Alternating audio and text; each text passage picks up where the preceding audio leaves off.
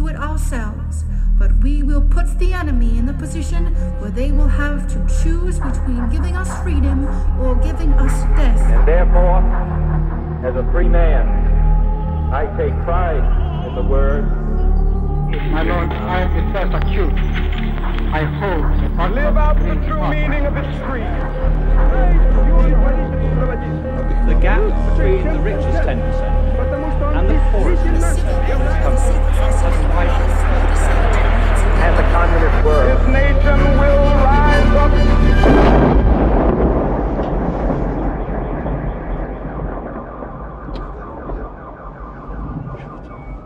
Hezký den, vítáme vás u dalšího pokračování podcastu Kolaps, který pro internetový deník alarm.cz připravují Jan Bělíček a Pavel Šplíchal. V lednu jsme si pro vás přichystali tematickou sérii, která se podívá na izraelsko-palestinský konflikt v hlubších souvislostech. V dnešním díle se zaměříme na mírové dohody z Osla, budeme zjišťovat, co jim předcházelo a co po nich následovalo. A na mě zbývá milá a důležitá povinnost připomenout, že tato důležitá témata můžeme společně s Honzou a našimi hosty připravovat jen díky pravidelné finanční podpoře našich posluchačů a posluchaček. Jen vy nám svými dary umožňujete dělat naši práci nezávisle a bez vnějších tlaků. Pokud přemýšlíte o podpoře Alarmu, máte teď ideální čas zapojit se do naší kampaně Naděje v temných časech na portálu Darujme.cz a děkujeme všem, kteří už tak učinili. Moc krát děkujeme, vážíme si toho. Teď už k dnešnímu tématu. 13. září 1993 byla ve Washingtonu v Bílém domě podepsána takzvaná mírová dohoda z Osla, v níž došlo k dohodám mezi Organizací pro osvobození Palestiny a izraelskou vládou. OOP v této smlouvě například poprvé uznala existenci státu Izrael a Izrael naopak uznal OOP jako zástupce palestinského lidu. Proč k této dohodě dochází právě v tento moment, co jí předcházelo a jak na ní reagovala palestinská i izraelská strana? O tom si budeme v dnešním kolapsu povídat s Břetislavem Turečkem, bývalým zpravodajem Českého rozhlasu na Blízkém východě a dnešním vysokoškolským pedagogem na Pražské metropolitní univerzitě. Hezký den, pane Turečku, vítejte u nás ve studiu.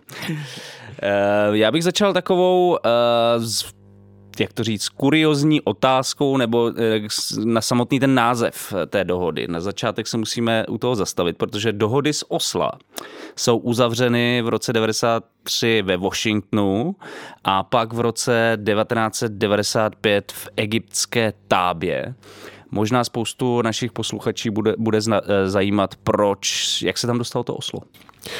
No, protože on to byl samozřejmě delší proces postupného, řekněme, zbližování a uznávání legitimity těch druhých ze strany Izraele i ze strany Palestinců, ale zrovna tato část, ten začátek toho skutečně asi nejnadějnějšího mírového procesu, tak to odstartovaly diskrétní, nebo můžeme i říci tajné rozhovory, které iniciovalo právě Norsko, proto to byly dohody z Osla, byť potom samozřejmě jejich patronát nad nimi převzali Spojené státy jako ten hlavní garant, který na rozdíl od Norska mohl nějakým způsobem monitorovat a prosazovat třeba plnění těch dohod.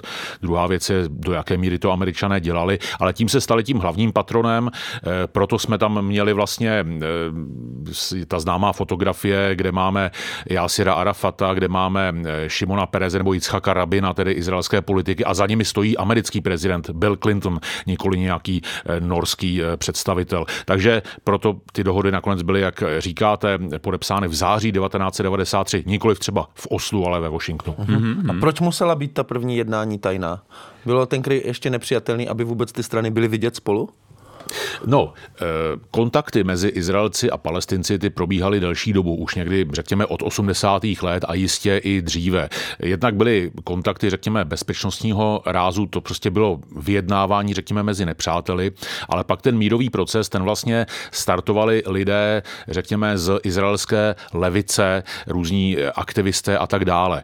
A všechny tyto rozhovory vlastně byly, řekněme, neoficiální a co je důležité, Izrael dokonce tehdy zakazoval, nebo bylo trestné stýkat se s Palestinci, s lidmi kolem Jásira Arafata, protože ti měli status teroristické organizace. Takže oficiálně to nešlo.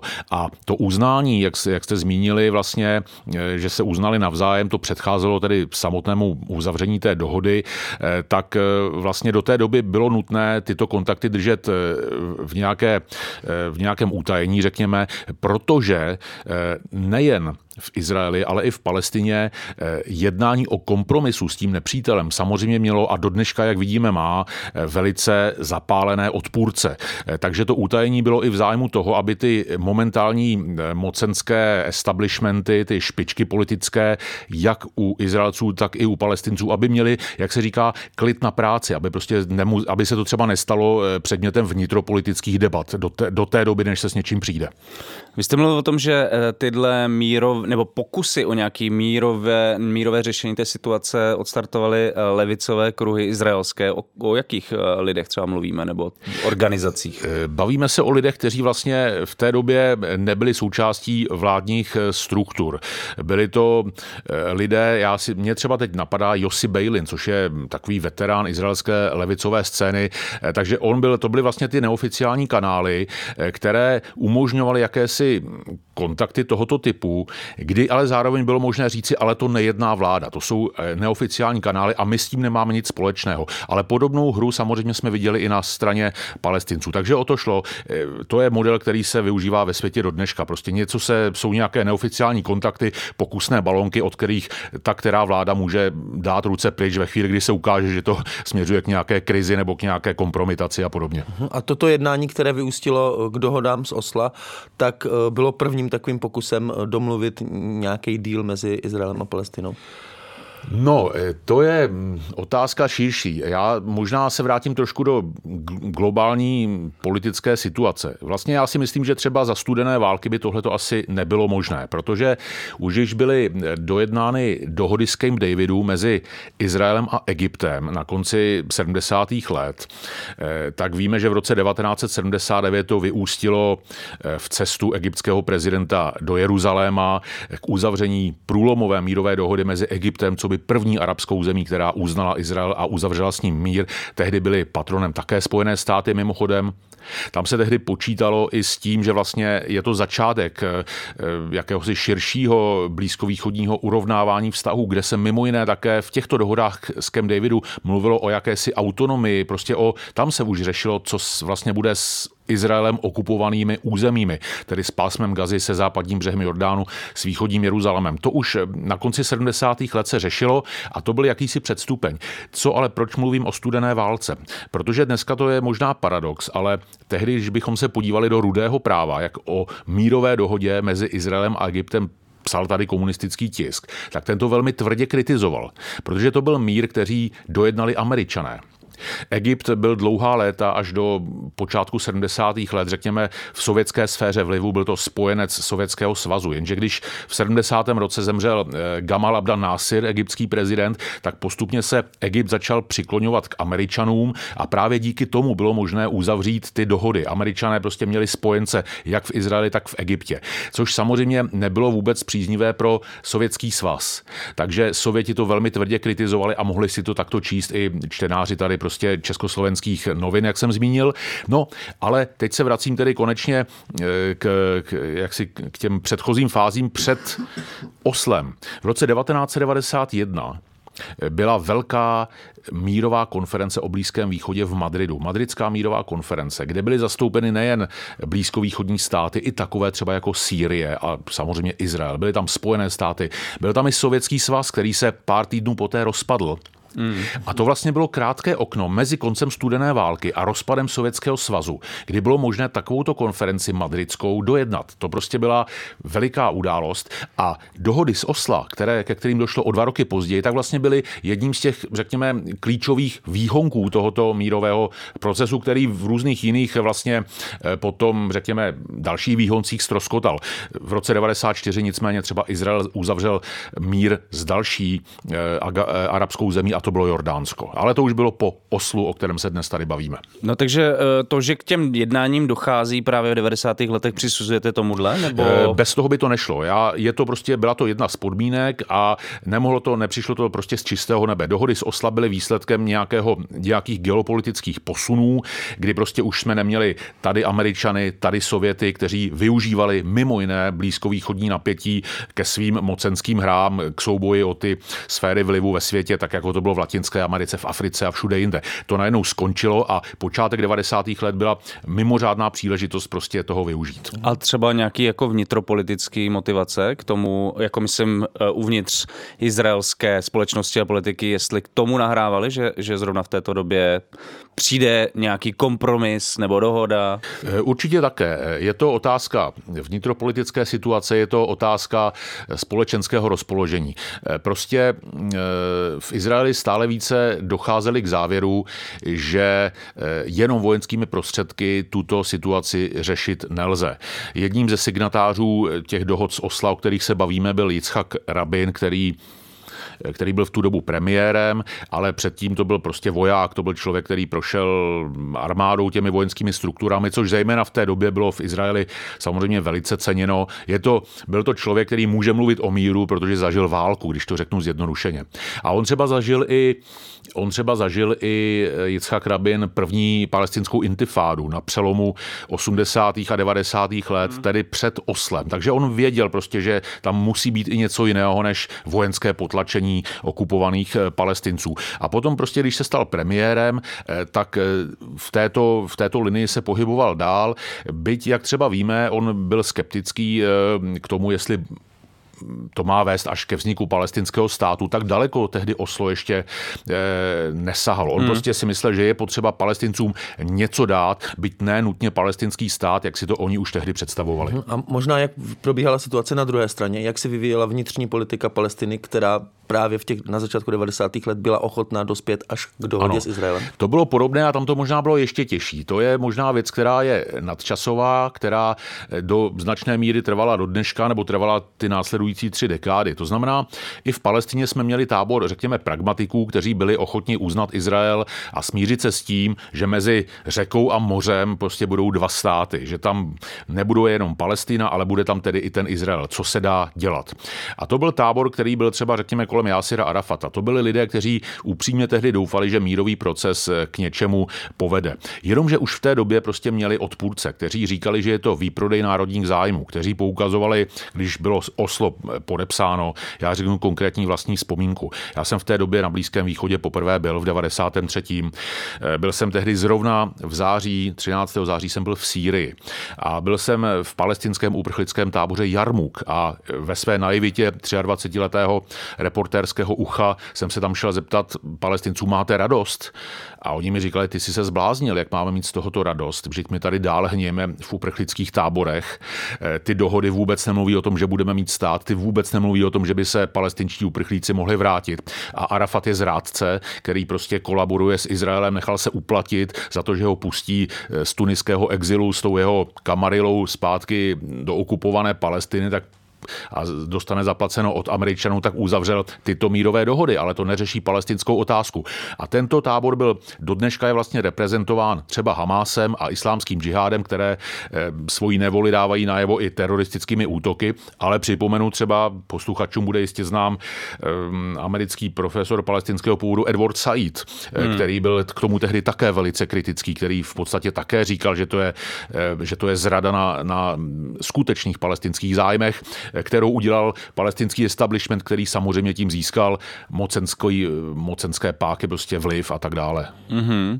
No já ještě naposledy, než se k tomu dostaneme, k tomu Oslu, tak by mě zajímalo, jak probíhala vlastně ta první intifáda. Jo? Jestli to byl pro izraelskou společnost nějaký velký šok, nebo co se vlastně tehdy dělo, jak to tehdejší soužití vypadalo.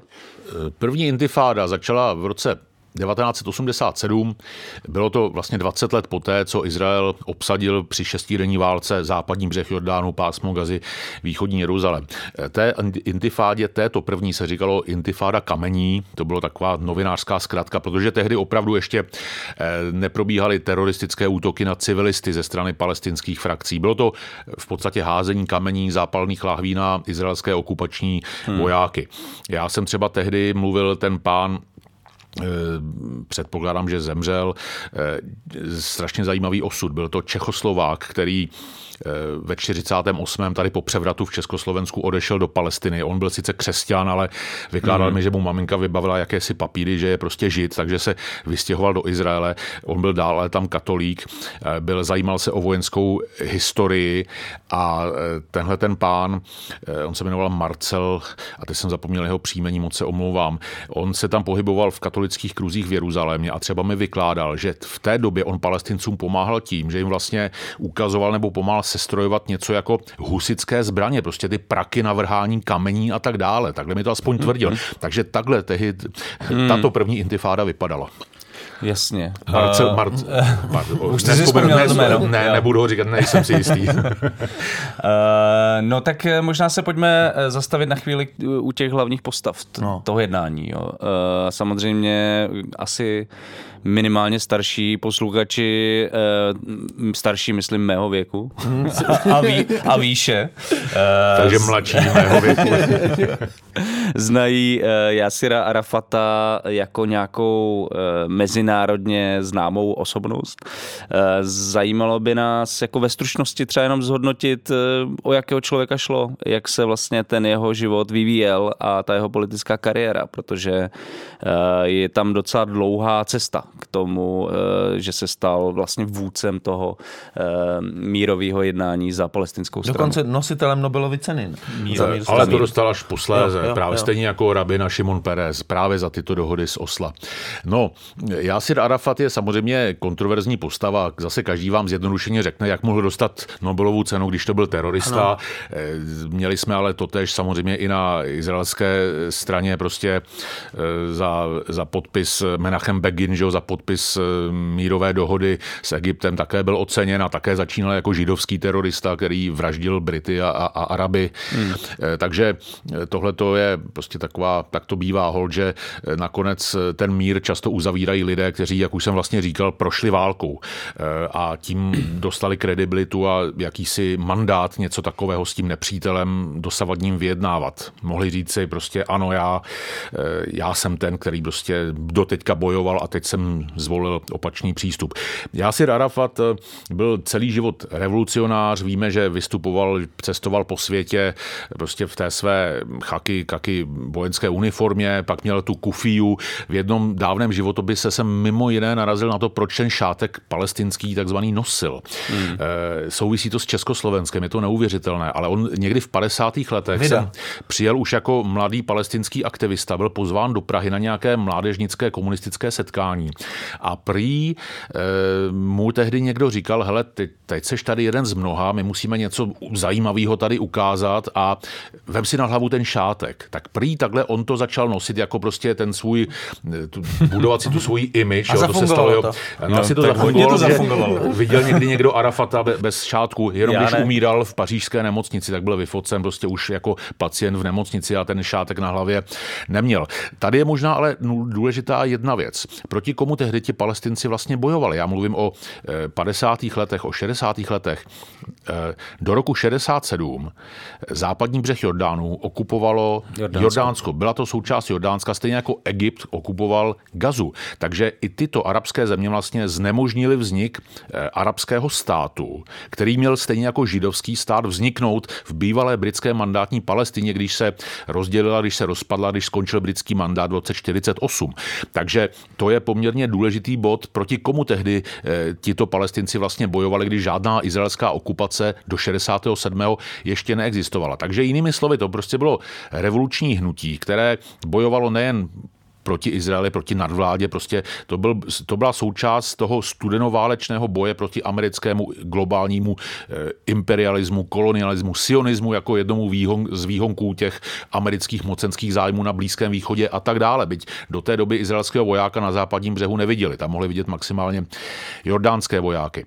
No a můžeme se ptát, když tento člověk, který vlastně se nikdy zcela nezřekl násilí jako součástí boje prostě, tak ano, později se přiklonil k diplomaci, o tom se bavíme. Je třeba otázka, četl jsem hodně zajímavou úvahu jednoho tehdejšího amerického vyjednavače, který u toho všeho byl. A on se ptal, proč vlastně Arafat na ty dohody z Osla přistoupil. Protože oni mu vůbec nic nedali.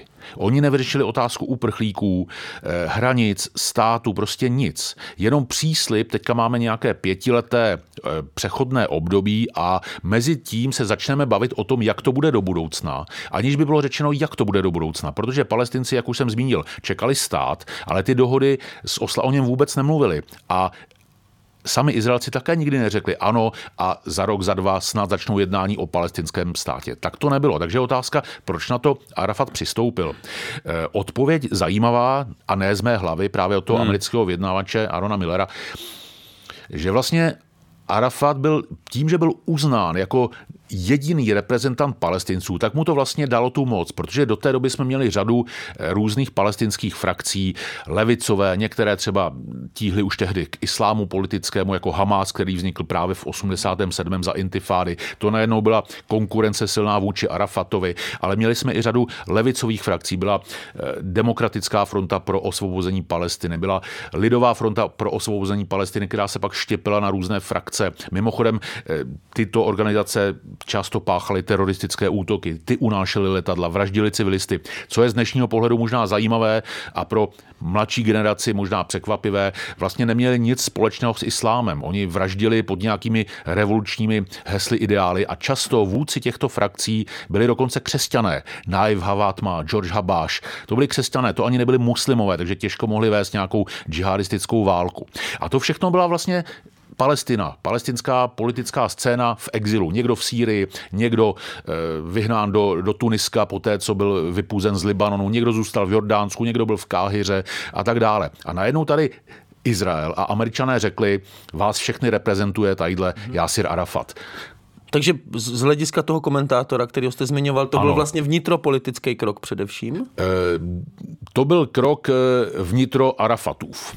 Prostě, že to byla asi jeho vlastní možná motivace na toto přistoupit, když vlastně se opravdu zpětně podíváme, co tedy dohody z Osla Palestincům nabídly, tak to byly vlastně jenom přísliby.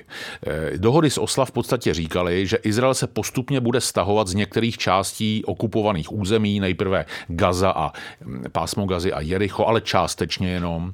S tím, že tam budou postupně přebírat bezpečnostní otázky a zodpovědnost Palestinci, jejich stát nevznikne, budou tam mít později třeba i časem, jak se ukázalo, nějakou civilní správu, ale vlastně ti Palestinci přebírali kontrolu nikoliv v zájmu Palestiny, ale v zájmu Izraele. V podstatě Izraelci delegovali zodpovědnost za bezpečnost na Palestince.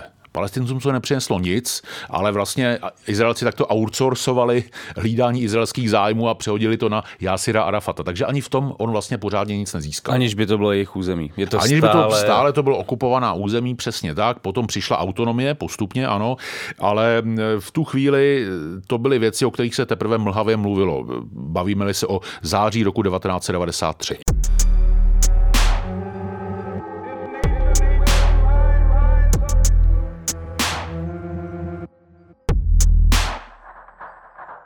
Sophie Lewis, Bell Hooks, Sheila Hetty nebo knihy redaktorů Alarmu, Karla Veselého, Standy Billera, Jana Bělíčka. V našem e-shopu teď najdete knihy, které by vám neměly chybět ve vaší čtenářské výbavě. Kupte si je na e-shopu Alarmu, eshop.denikalarm.cz.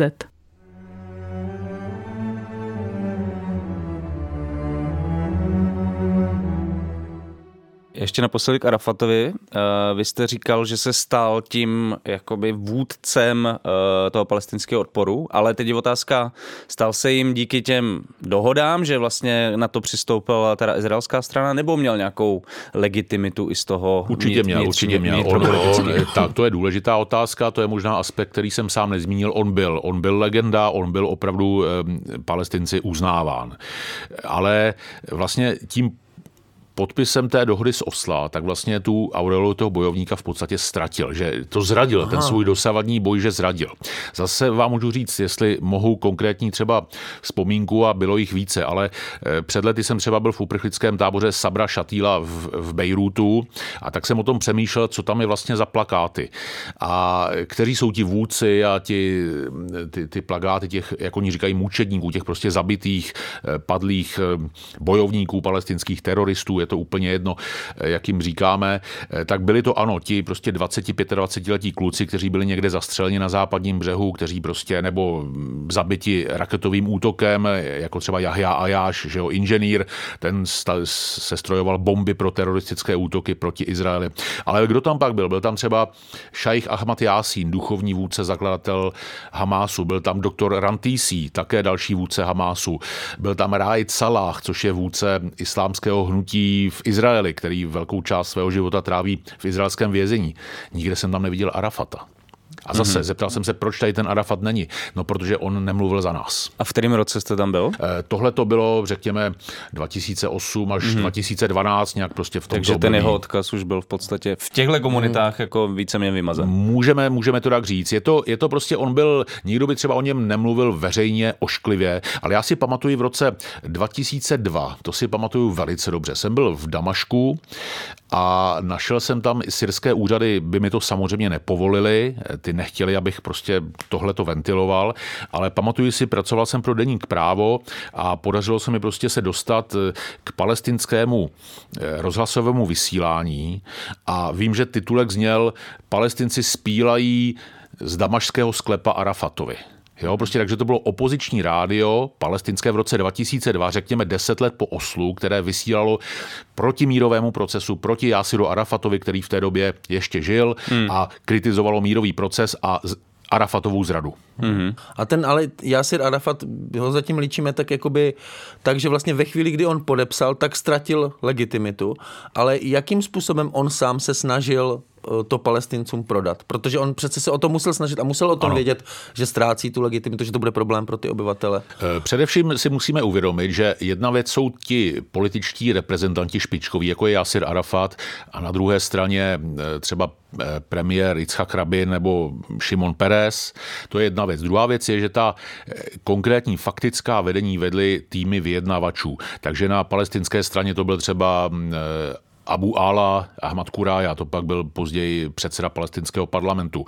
Na izraelské straně to byl třeba Uri Savir, myslím se jmenoval. Jo? Takže to byli ti lidé, kteří byli v podstatě v pravidelném kontaktu, kteří řešili ty faktické jednotlivosti a jak to tak bývá, pak že přijdou šéfové a podepíší hotovou práci. Takže to rozhodně nebylo, že by se izraelský premiér co týden scházel s Arafatem a jednali by o nějakých dokumentech. Ne. Takže tam nešlo jenom o to, co si myslí Arafat a jak on to prodává, ale co vlastně jaké dostane podklady od těch svých vyjednávačů. A tam určitě byl velký optimismus, protože prostě u Palestinců byla naděje, že budou mít stát. U Palestinců byla naděje, že konečně neuvidí okupační vojáky. Palestinci si třeba mylně mysleli, že skončí výstavba židovských osad na západním břehu Jordánu, což je velice zajímavá věc. Protože když řeknete židovské osady, tak každý správný příznivec Izraele vám řekne, ale o těch se v dohodách z Osla vůbec nepsalo, respektive Izrael se rozhodně nezavázal, že je nebude dál budovat. A mají pravdu? Mají pravdu, tak to tam není. Tam se jenom říká, že se nebude měnit prostě podstata vztahů a tak dále, ale velice vágní jsou to formulace. Ale logicky by člověk čekal, jestliže Izraelci naznačují ochotu dojednat něco, jestli konečně nás uznali a třeba jsou připraveni uznat, že máme také nějaké legitimní zájmy, tak by člověk čekal, že s těmi osadami za hranicemi Izraele na cizím území přestanou. Jaká je realita? V té době, v době Osla, bylo osadníků, když poměreme východní Jeruzalém, tak na západním břehu a z části také v Gaze mohlo být 100 až 120 tisíc osadníků. Nových? Ne, na začátku toho procesu. Na začátku procesu. V té době tam bylo tolik osadníků.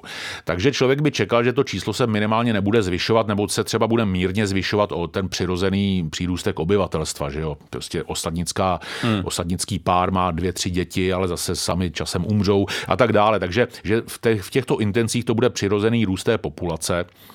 Jenže realita je taková, že dneska těch osadníků tam máme přes 500 000.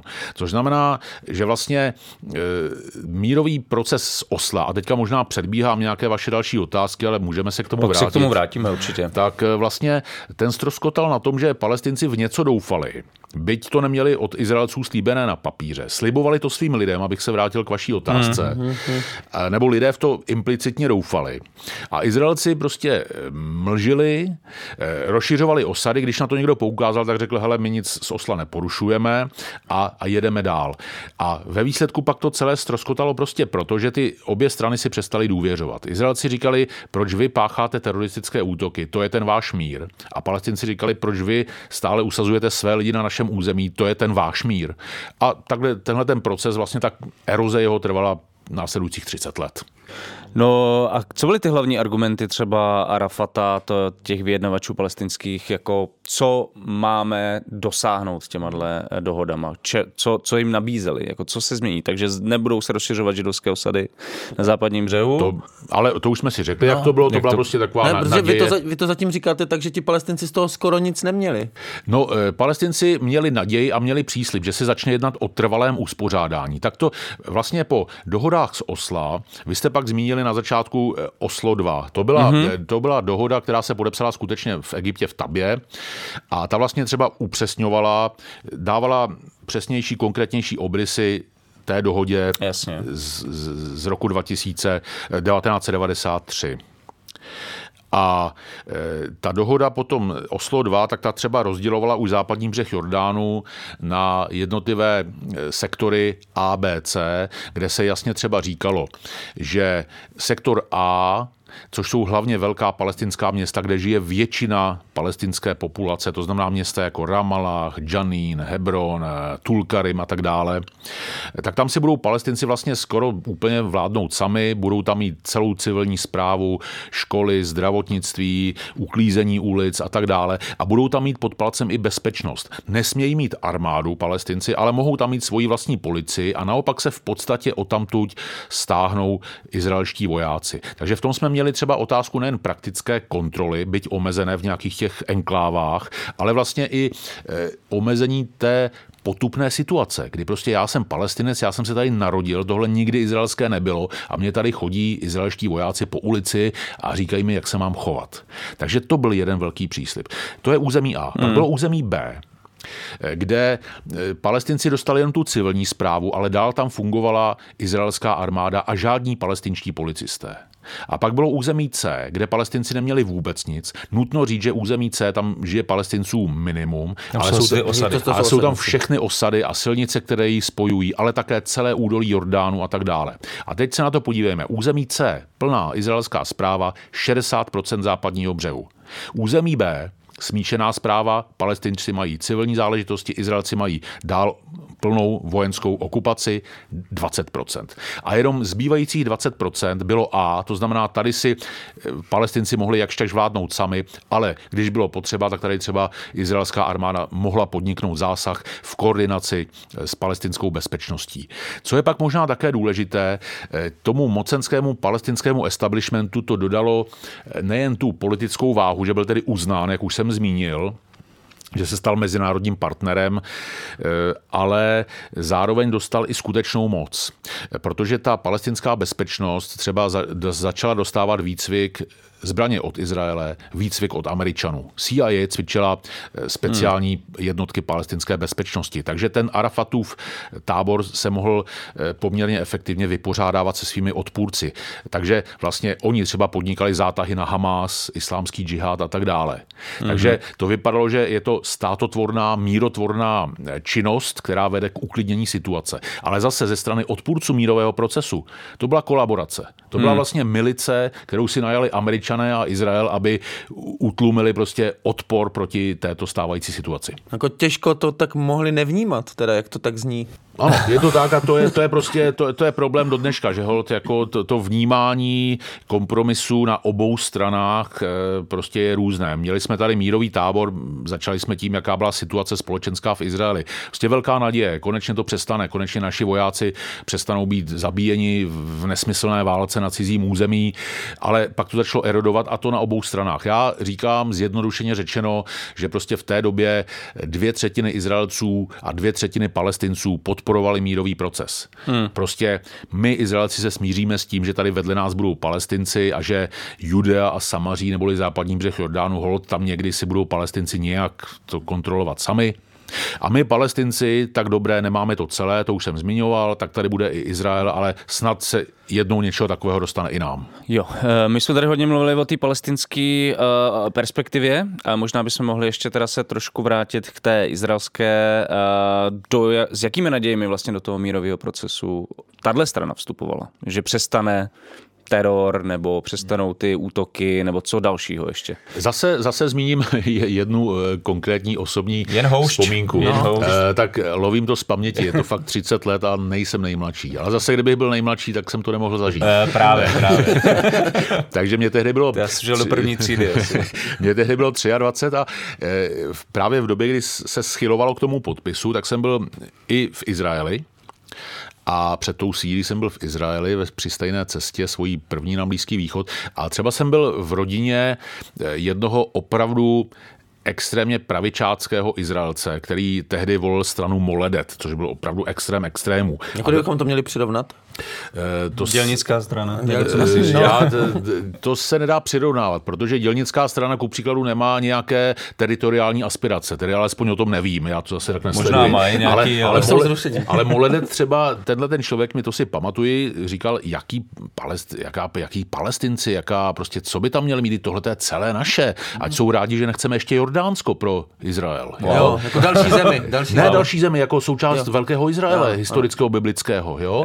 Takže o čem s nimi vůbec budou jednat, nebo o čem s nimi jednají a tak dále. Takže to byla malá část, existovalo to v Izraeli také, to je nutné si uvědomit. A ono to potom dostávalo vlastně, byť tedy veřejnost podporovala ostatně strana práce, jak Jitzchak Rabin, tak Šimon Peres byli ze strany práce, to byl její mandát, ta to slibovala, to nebyl podvod na voličích. Ta říkala, budeme tuto věc nějakým způsobem řešit. Vyhráli s tím volby.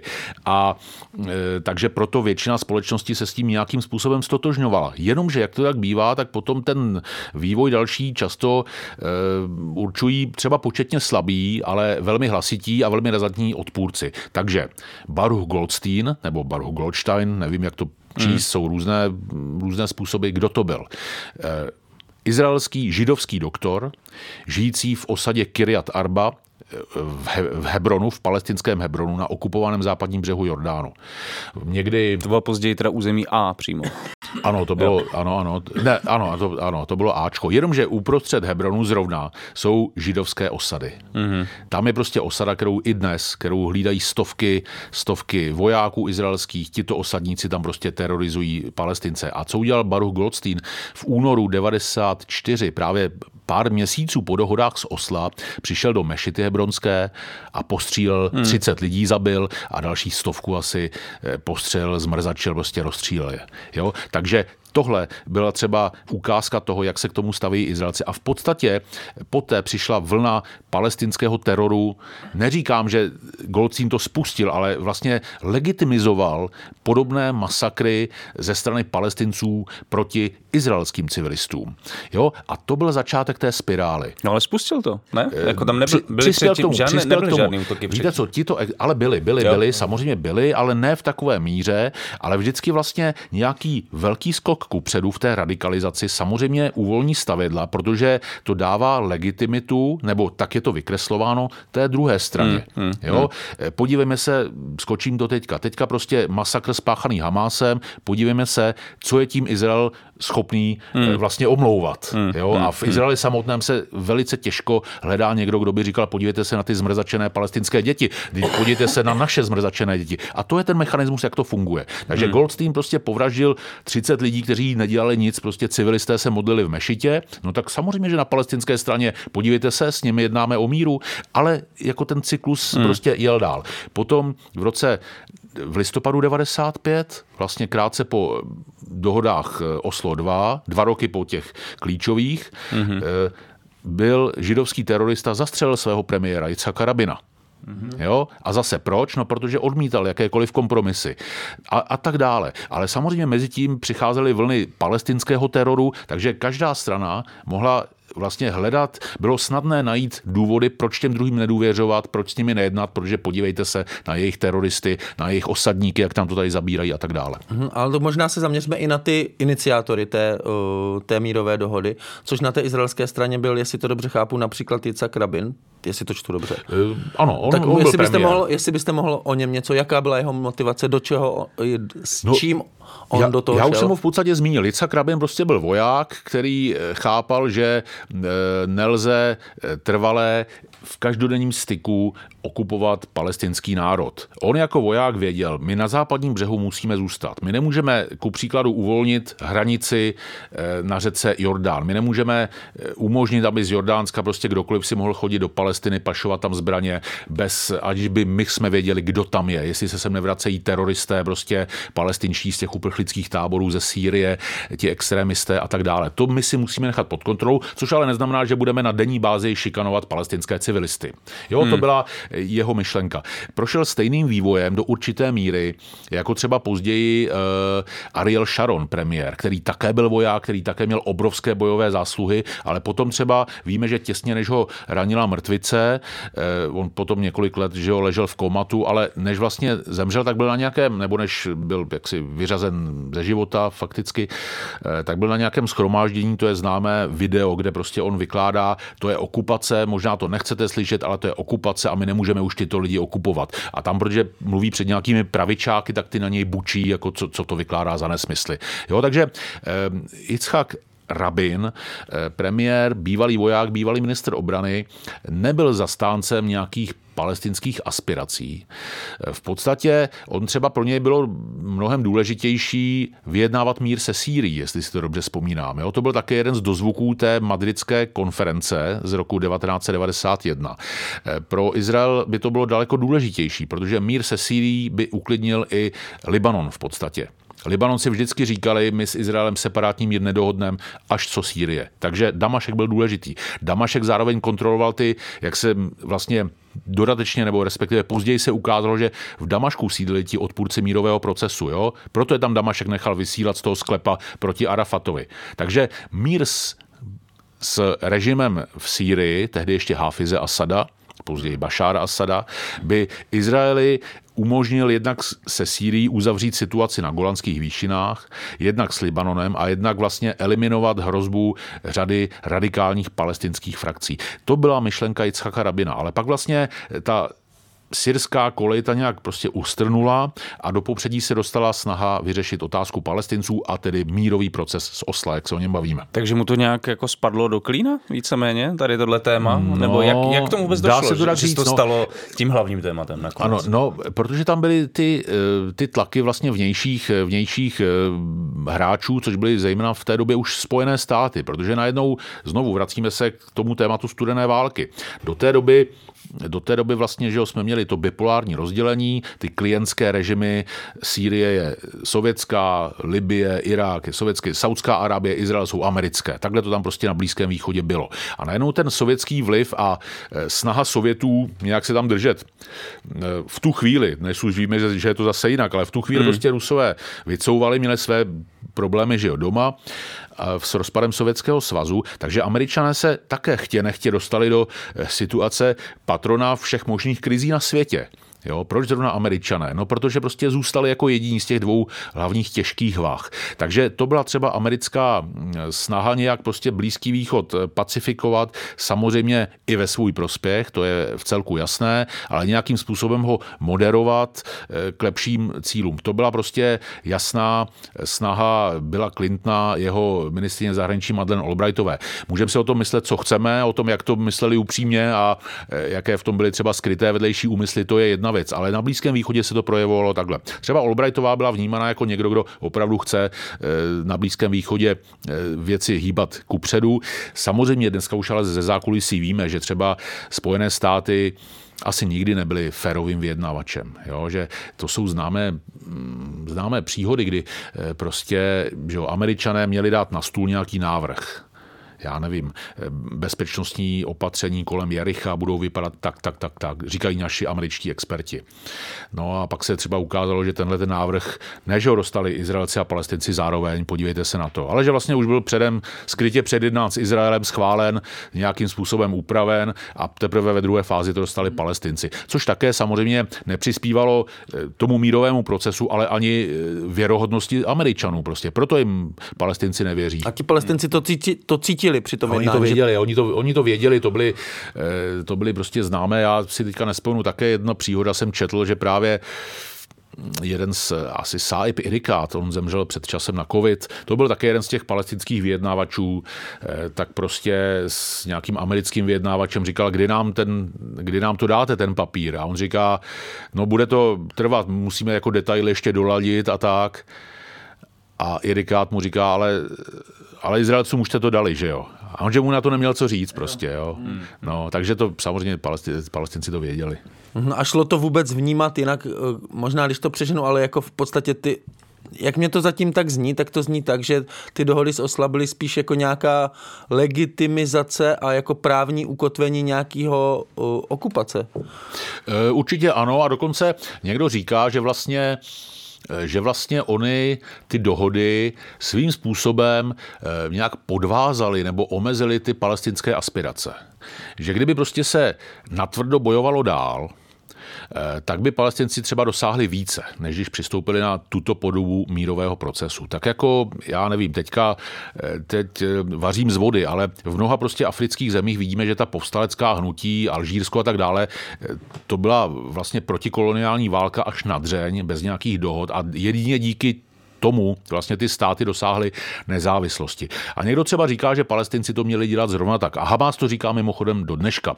Jo? Takže svým způsobem se Palestinci zavázali, my nechceme stát, protože teďka běží 5leté období do jara 99, kdy se nesmí s ničím hýbat. Mezitím snad začnou ty rozhovory o trvalém uspořádání, ale do té doby my nesmíme to. Pak ty dohody, my jsme se zavázali, že nebudeme mít armádu, pak jsme se zavázali, že Izraeli předáme správu našich cel a daní a tak dál. Jo? Takže do určité míry to skutečně vlastně jednoznačně to více omezilo palestinské možnosti manévrovat než izraelské. Já jsem teďka nedávno poslouchal, bohužel si nespomenu na jméno toho amerického vyjednavače, který byl u těch dohod z Osla, který tvrdil, že vlastně Palestinci za celou dobu neměli žádný moc konkrétních návrhů, že vlastně většinou ty návrhy přicházely z ty izraelské nebo takhle zprostředkovaně z té americké strany. Vy byste s tímhle souhlasil? Jako, že to byl třeba ten klíčový problém, proč z toho vlastně Palestinci vyšli docela takhle jako bídně? No, Palestinci, oni měli třeba konkrétní návrhy, ale řekl bych, že svým způsobem mohli být extrémní. Prostě je to logické, prostě buď to dostaneme nezávislý stát, anebo nedostaneme. Izrael vždycky nabízel, a oni to říkají do dneška, že jestli jsme něco nabízeli, tak stát mínus. To znamená ne celé území západního břehu, ne údolí Jordánu, ne armáda, ne kontrola vzdušného prostoru a tak dále. Palestinci říkali, ne, my chceme stát. Zrovna tak třeba Palestinci do dneška, zapomeňme na tu krvavou válku, která probíhá, tak vlastně říkají, my trváme na tom, že Izrael uzná právo na návrat uprchlíků. Mm-hmm. A prostě kterých je obrovské množství. Kterých už tehdy bylo 3/4 milionu, dneska už jich je 6 milionů skoro, protože mají dědičný status, ale za to nemohou Palestinci, za to může OSN, která takhle ten jejich status tehdy ve 40. letech sformulovala. Všichni vědí, že ti uprchlíci by se zdaleka všichni nechtěli vracet. Pokud má někdo jsou 100 000 Palestinců v Latinské Americe, kde prostě jsou ekonomická honorace. Neumím si představit, že by Palestinec, který má českou manželku, žije tady v Praze, že by se najednou sebral a chtěli bydlet dneska do Gazy a tak dále. Ale Palestinci, oni neříkají umožněte návrat 100-200 000 Palestinců. Oni říkají uznejte právo na návrat. A to je zase prostě přesto nejede vlak z izraelské strany, protože oni se bojí ne toho, že se přijde 6 milionů Palestinců, kteří v naprosté většině v Palestině nikdy nebyli, ani. Narodili, jsou to potomci těch reálných uprchlíků, ale Izrael se bojí, že by následovali další vlastně právní kroky, jo? Že by vlastně se z toho Palestinci odvozovali nárok na kompenzace ekonomické, právní a tak dále, a tak dále. Takže v tomhletom pohledu možná, kdyby Palestinci byli flexibilnější, tak by možná uspěli, ale samozřejmě dostáváme se k tomu, že by museli slevit ze svých nároků, které považují za legitimní. My chceme také stát. No a co se vlastně v té první dohodě, která byla podepsána ve Washingtonu, podepsalo? Co se tam domluvilo? Co se slibovalo jako vlastně tou první dohodou? Že se bude dál jednat. Jo, takže nic konkrétního. Smlouva o smlouvě budoucí.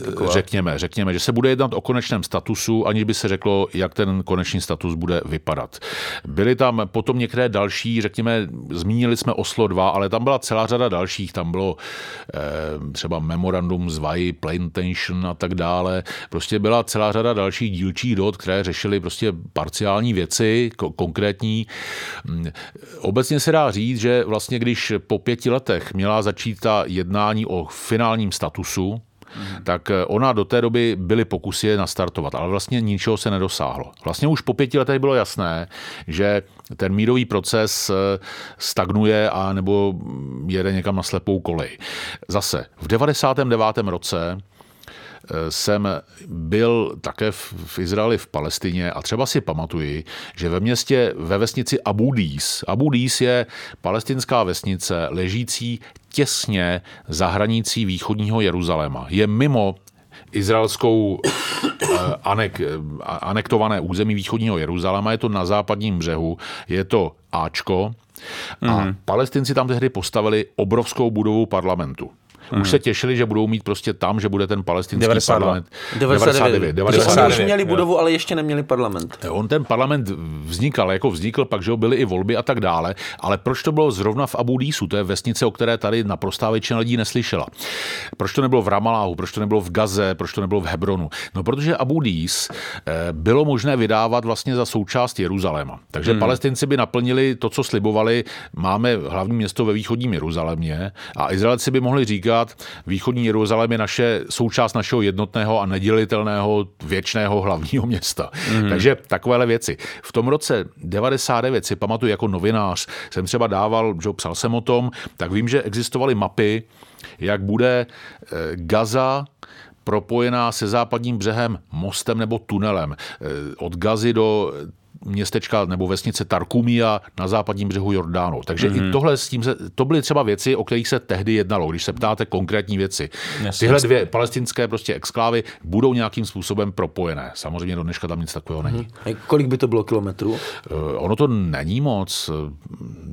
10, 20, jako není 20 kilometrový most, který most nebo tunel. Mimochodem, teďka, když skočím do současnosti, možná posluchači budou vědět, že deal of the century, dohoda, kterou navrhoval Donald Trump, než skončil v Bílém domě, to skončilo fiaskem. On říkal, já to vyřeším, pokud já budu prezidentem, dojednám mír mezi Izraelem a Palestinci. A on vlastně přišel, byl to docela tlustý fascikl, kde se řešilo úplně všechno, prostě každodenní zpráva palestinských území, ale na titulu téhleté publikace, která je volně stažitelná prostě z knihovny Bílého domu, tak tam je ta mapa. A ta mapa, jak měl ten palestinský stát vypadat. V podstatě to bylo zabetonování současné situace. To znamená, ty enklávy, ta Ačka, to měl být ten palestinský stát. To je všechno. Ale teď jednotlivé součásti měly být propojené tady mostem, tady tunelem, přes co most, pod čím tunel. Před silnicí, která vedla tadyhle do bloku židovských osad. Takže kdybychom se na to podívali, tak to opravdu bylo jak ajdam s mnoha bublinami, které byly pospojované prostě nějakými takovými to spojnicemi. A mimo jiné v téhleté Trumpově mapě také máme tunel spojující Gazu se západním břehem. Takže s tím se nějak počítalo. Ale zase, že nesmělo to prostě přetnout území Izraele.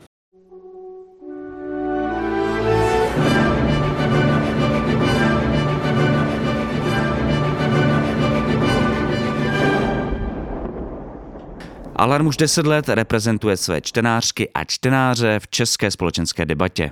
Pomozte nám udržet tento výrazný hlas na české mediální scéně a podpořte Alarm v narozeninové kampani. Odkaz najdete na našem webu nebo na portálu Darujme.cz. Alarm. Naděje v temných časech.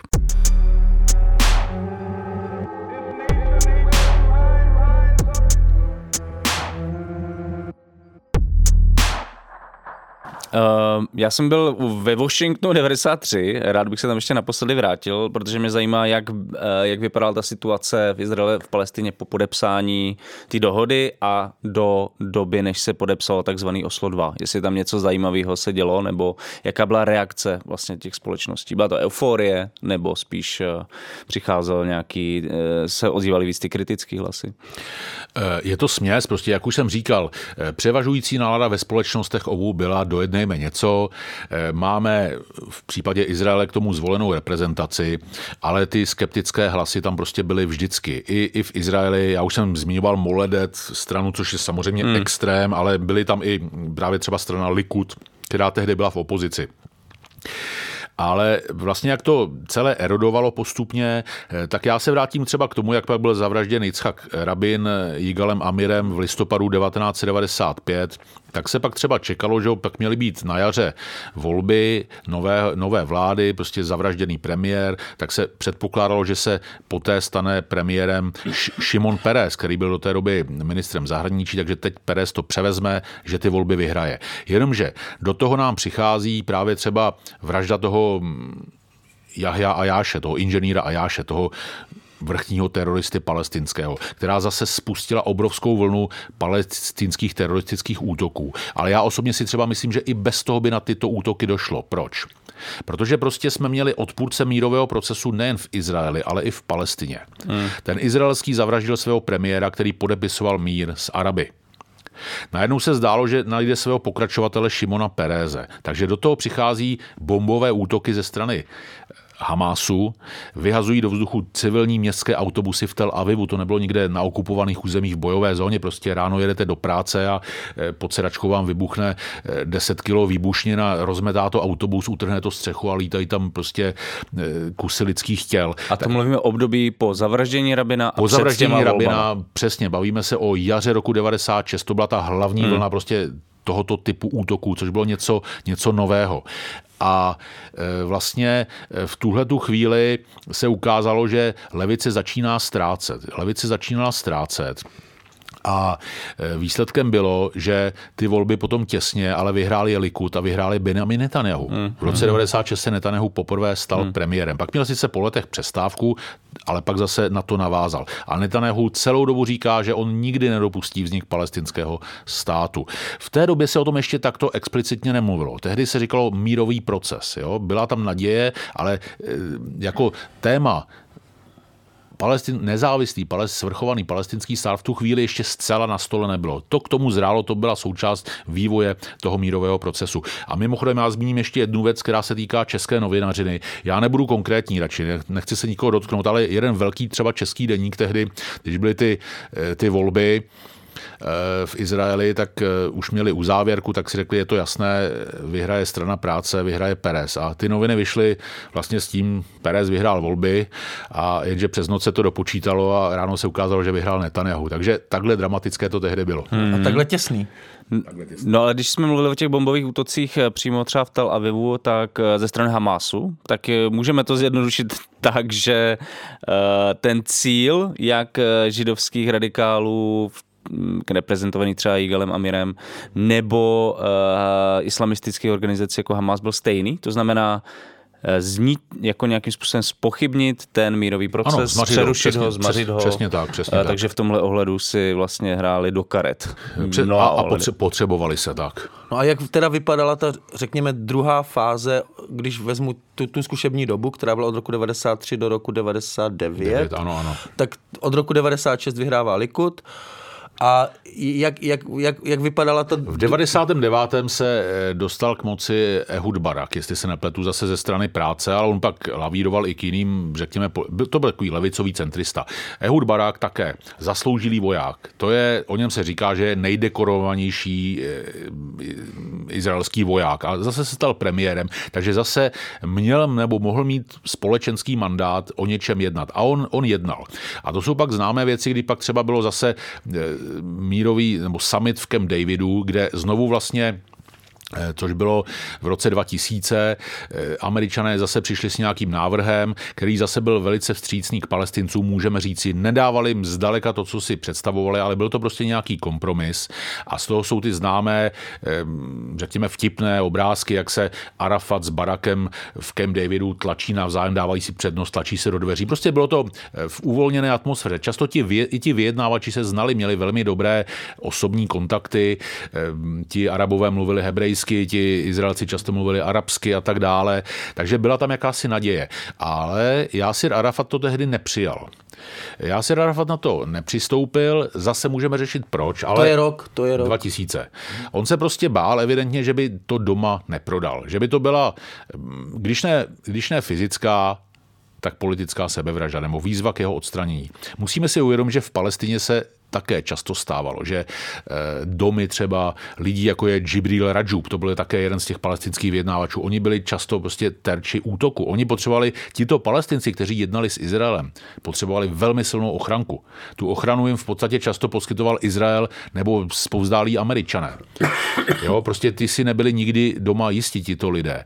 Takže někdo předpokládá, že prostě jednak ten druhý Camp David, jak o něm mluvím v roce 2000, že zdaleka nebyl tak vstřícný k Palestincům, jak později začala říkat izraelská strana.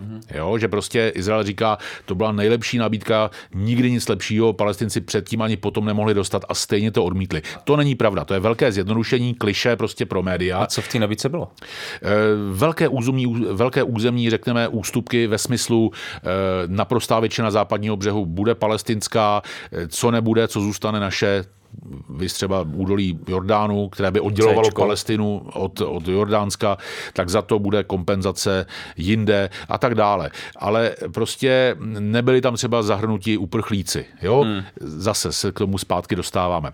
V tom mírovém procesu vždycky platila jedna věc, kterou já i říkám svým studentům. Takové shrnutí. Často se ti vyjednávači v nějakém jednotlivém tématu, aspektu přiblížili k nějaké dohodě. To znamená, je to na spadnutí. Rozdělení vodních zdrojů na západním břehu, nebo kudy povede hranice, nebo prostě tyto dílčí věci. Jenomže zůstávaly jiné dílčí věci, které prostě byly neprůchodné. Jak by se řešil východní Jeruzalém, někdy se to podařilo skoro dojednat, někdy nikoliv.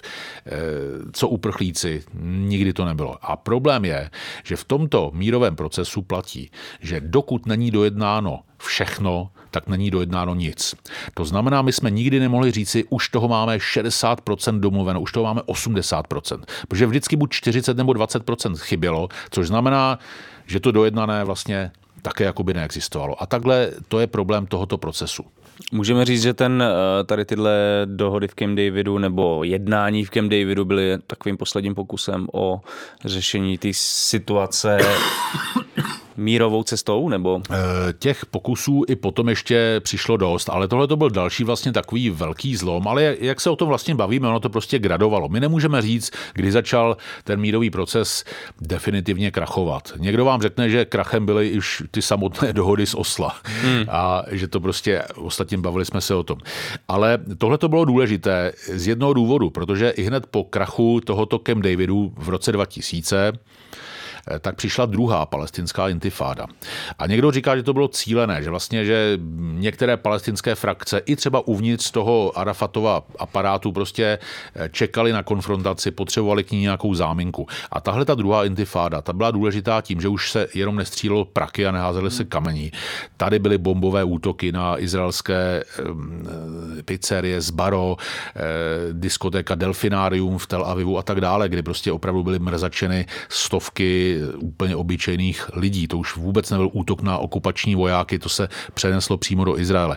Takže v tomto ohledu to samozřejmě ještě více prostě diskreditovalo zastánce mírového uspořádání a levicové strany postupně, když se na to podíváme, v Izraeli prostě ztrácely a diskreditovalo je mimo jiné vývoj konfliktu nebo vztahu s Palestinci. No to jsem se vlastně chtěl zeptat, jo, jak k tomu došlo, že izraelská společnost, vidíme to dnes nebo postupně v těch posledních letech, jako naprosto odstoupila od nějaký představy mírového procesu, odklonila se od něj. Jakou roli v tom třeba sehrál i Likud a Benjamin Netanyahu v tomhle procesu? No, ono... Nebo to nebylo to zásadní? Ale ano, ne, já ale přemýšlím, co bylo dřív, protože Likud vyhrával volby, protože lidé ztratili prostě důvěru, řekněme, v mírový proces. Zase, nedělejme si iluze. Vztahy s Palestinci nejsou to nejdůležitější, co Izraelce zajímá. Tam třeba velkou roli hrají i hospodářská situace, ekonomická a tak dále. Samozřejmě bezpečnost je pro Izrael důležitá, už pro to, kde leží. Ale vlastně třeba teroristické útoky Palestinců nebo neutěšená situace na západním břehu a tak dále, tak není to tak, že by byla neutěšená, protože volby vyhrál Likud. Ale primárně vlastně Likud vyhrál, nebo prostě pravice postupně získávala větší a větší moc, protože prostě levici diskreditovala bezpečnostní situace. Takže potom v roce 2009 vlastně se stal Netanyahu premiérem a je od té doby už je premiérem pořád. A jak už jsem zmínil, je to člověk, který jasně řekl, žádný palestinský stát nebude a od toho se odvíjí izraelská politika. Netanyahu vlastně vždycky radši upozorňoval na íránskou hrozbu, než aby řešil vztahy s Palestinci. V roce 2020 Izrael uzavřel mírové dohody abrahamovské takzvané. Poté, co zkrachovala ta dohoda století Trumpova, tak Trump dojednal mír Izraele se Súdánem, se Spojenými arabskými emiráty, s Bahrajnem a s Marokem. Všechny tyto 4 země za to nějak dostali zaplaceno. Maroko třeba tak, že uznalo Izrael a Američané uznali marockou anexi západní Sahary, ku příkladu. Súdán se nechal byl za odměnu vyškrtnut ze seznamu zemí podporujících terorismus. Ty 2 monarchie dostaly obrovské množství zbraní od Američanů a tak dále. Za to, že uznali Izrael. Ale ne, že uzavřeli mír, oni s nimi nikdy nebojovali. To jsou země, které jsou stovky tisíce kilometrů daleko. S těmi Izrael konflikt neměl. Takže vlastně Netanyahu na toto přistoupil a Izrael se snaží toto velice silně propagovat. Podívejte se, jak naše vláda, které všichni nadáváte, uzavírá mír. Ale protiargument je, a proč ho neuzavíráte s těmi, se kterými bojujete, tedy s Palestinci. Jo? A já ještě zmíním možná jednu věc, jestli můžu. Já jsem byl v Izraeli 2 týdny před tím masakrem 7. září. A mluvil jsem tam s jedním, s Efraimem Imbarem, to je jeden hodně pravicový, prostě řekněme politolog, který říká, naše hranice je až na řece Jordán a tak dál a tak dál. A mimo jiné třeba já jsem říkal, podívejte se, proč uzavíráte mír s těmi vzdálenými státy a proč ne s těmi Palestinci. A on doslova říká, a co nám ti Palestinci můžou? Mají snad letectvo, mají tanky? Jo, a ještě, kdyby to nebyl psaný prostě rozhovor pro Lidové noviny, tak byste viděli ty jeho ironizující úšklepky. A víte, co se stalo? Tenhle ten rozhovor vyšel tady 7. října. Takže 7. října ráno lidé mohli číst, co nám Palestinci mohou. Mají snad letectvo, mají tanky a pustili si televizi a viděli, jak Palestinci sekají Izraelcům hlavy motykami. Že mohou. Takže takhle se vlastně do tohohle extrému se dostala ta pravicová politika, ten pravicový přístup k řešení toho konfliktu. To znamená neřešení. Bavme se o míru s Marokem, na Palestince zapomeňme. Protože ta představa byla, že od Palestinců nepřijde žádná hrozba, jsou vlastně v tak jakoby podřadným postavení, já jsem se pana Inbara jsem se ptal, teď je to ale opotřebovávací válka, ten teror, a on říká, to my jako vydržíme, my na to máme stále lepší metody, jak tomu čelit, a opotřebovávací za těch 30 let od Osla, kam jsme se dostali my a kam oni. Vždyť oni jsou na místě a podívejte se my, jedna z nejlepších ekonomik.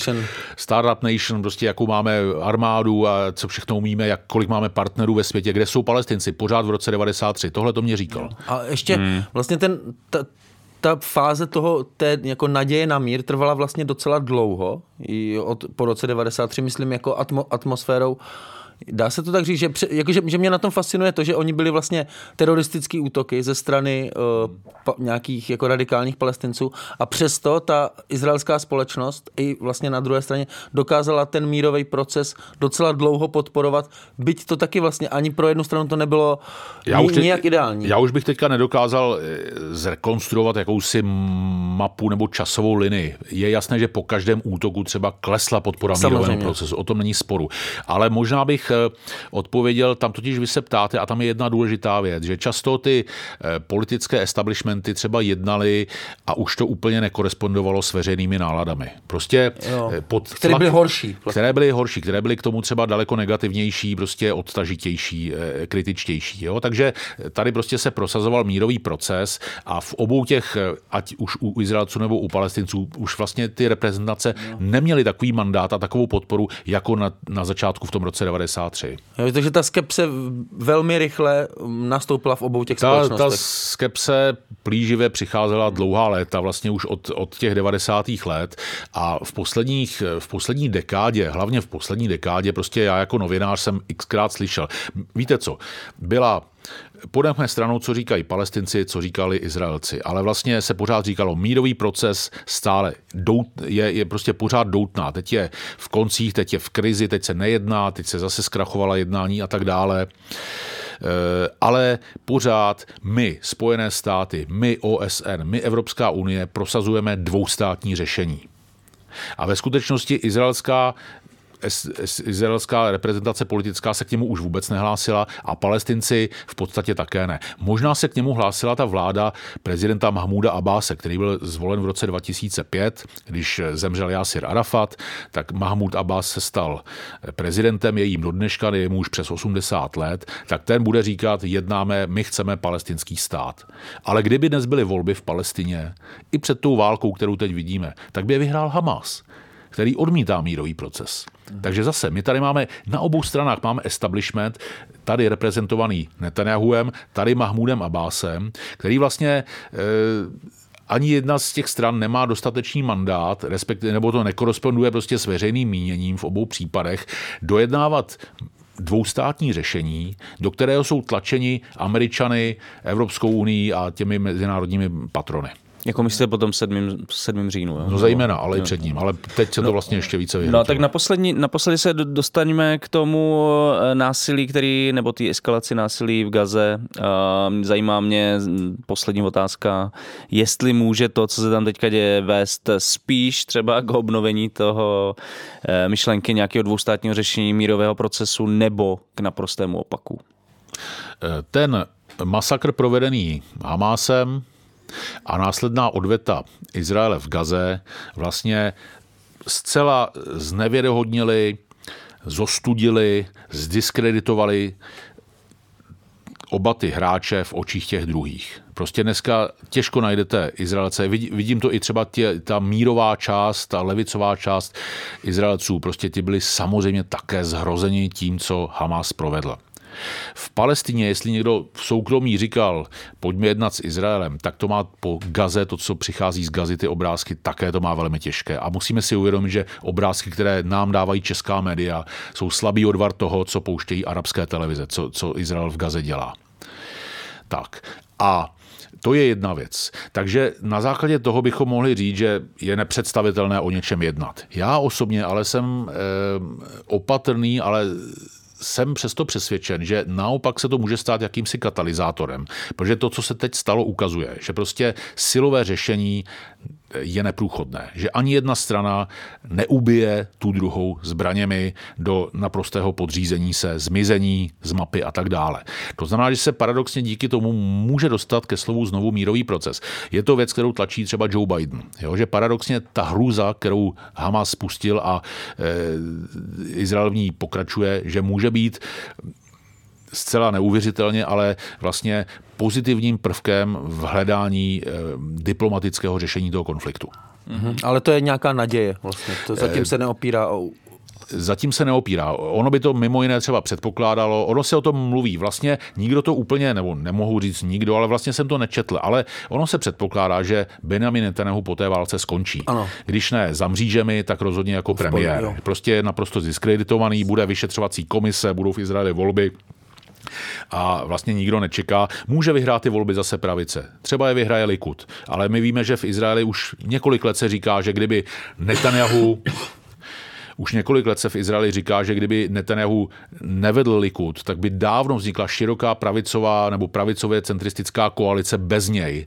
A že on tím, že on vlastně má sám jako osoba má velmi nízký, jak se říká, koaliční potenciál, takže musí nabírat ty extremisty, které teď ve vládě má. Ve chvíli, kdyby nebyl Netanyahu, tak Likud se s daleko širší paletou stran dohodne. Takže na jedné straně nám zmizí zdiskreditovaný Netanyahu a na druhé straně buď to zemře, nebo bude nahrazen palestinský prezident Mahmud Abbas. Jinými slovy, aby se něco pohnulo diplomaticky kupředu, tak musí zmizet tyhle ty dva zdiskreditované establishmenty.